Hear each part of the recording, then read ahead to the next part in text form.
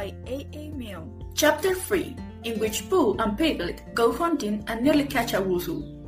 The Piglet lived in a very grand house in the middle of a beech tree, and a beech tree was in the middle of the forest, and the Piglet lived in the middle of the house. Next to his house was a piece of broken board which had Trespassers W on it. When Christopher Robin asked the Piglet what it meant, he said that it was his grandfather's name and had been in the family for a long time.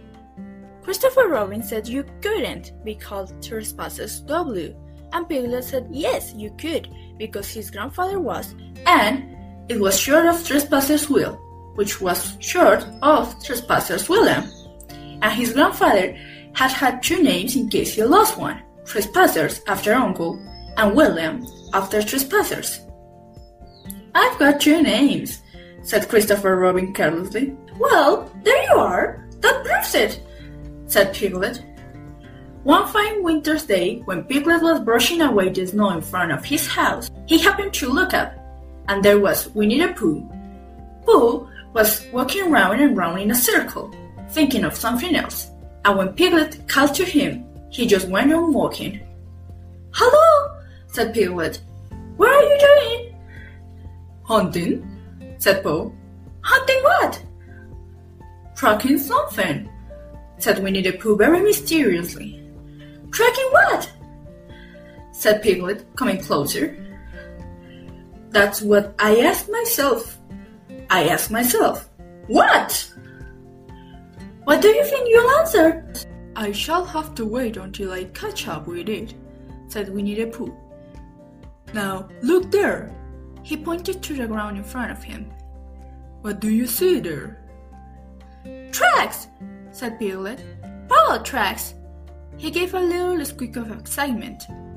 Oh, Paw, do you think it's a weasel? It may be, said Paw. Sometimes it is, sometimes it isn't. You can never tell with paw marks. With these few words, he went on tracking, and Piglet, after watching him for a minute or two, ran after him. Winnie the Pooh had come to a sudden stop and was bending over the tracks with a puzzled sort of way. What's the matter? Asked Piglet. It's a very funny thing, said Bird. But there seem to be two animals now. This, whatever it is, has been joined by another, whatever it is, and the two of them are now proceeding in company. Would you mind coming with me, Piglet, in case they turn out to be the hostile animals? Piglet scratched his ear in a nice sort of way and said that he had nothing to do until Friday, and would be delighted to come, in case it really was the weasel. You mean, in case it really is two weasels? Said Winnie the Pooh, and Piglet said that anyhow he had nothing to do until Friday. So off they went together. There was a small spinney of large trees just here, and it seemed as if the two weasels, if that is what they were, had been going round this spinney.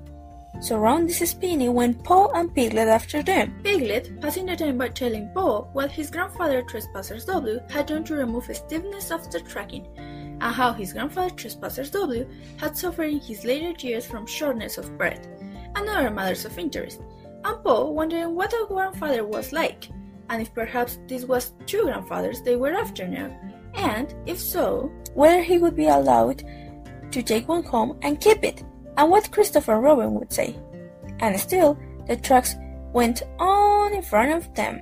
Suddenly, Winnie the Pooh stopped and pointed excitedly in front of him. Look! What? Said Piglet with a jump, and then, to show that he hadn't been frightened, he jumped up and down once or twice in an exercising sort of way. The tracks, said Paw. A third animal has joined the other two. Paw, cried Piglet. Do you think it's another weasel? No, said Paw, because it makes different marks.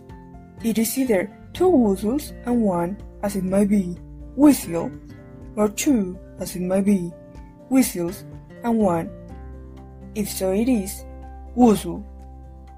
Let us continue to follow them. So they went on, feeling just a little anxious now, in case the three animals in front of them were the hostile intent. And Piglet wished very much that his grandfather T.W. were there, instead of elsewhere, and both thought how nice it would be if they meet Christopher Robin suddenly but quite accidentally, and only because he liked Christopher Robin so much. And then, all of a sudden, Winnie the Pooh stopped again, and licked the top of his nose in a cooling manner, for he was feeling more hot and anxious than ever in his life before. There were 4 animals in front of them. Do you see, Piglet? Look at the trucks. 3, as it were, whistles. And so it seemed to be. There were the trucks, crossing over each other here, getting muddled up with each other there, but quite plainly, every now and then, the tracks of 4 sets of paws. "I think," said Piglet, when he had licked the top of his nose too, and found that it brought very little comfort, "I think that I had just remembered something.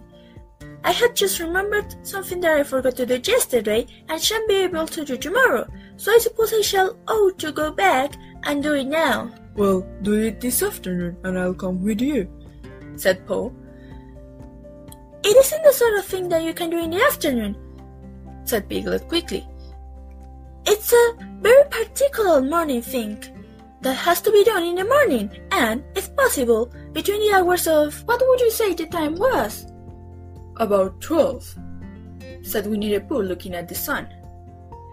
"Between, as I was saying, the hours of 12 and 12:05. So, really, dear old Paul, if you'll excuse me—" "What's that?"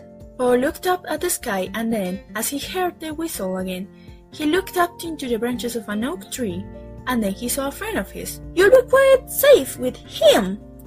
Goodbye." And he trotted off home as quickly as he could, very glad to be out of all this. Christopher Robin came slowly down his tree. "Silly old bear," he said. "What were you doing? First you went round the spinney twice by yourself, and then Piglet ran after you, and you went round again together, and then you were just going round a 4th time." "Wait a moment," said Winnie the Pooh, holding his paw. He sat down and thought, in the most thoughtful way he could think. Then he fitted his paw into one of the tracks, and then he scratched his nose twice and stood up. "Yes," said Winnie the Pooh. "I see now," said Winnie the Pooh. "I have been foolish and deluded," said he. Danger again. "I am a bear of no brain at all." "You are the best bear in all the world," said Christopher Robin suddenly.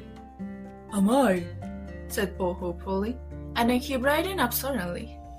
"Anyhow," he said, "it's nearly luncheon time." So he went home for it.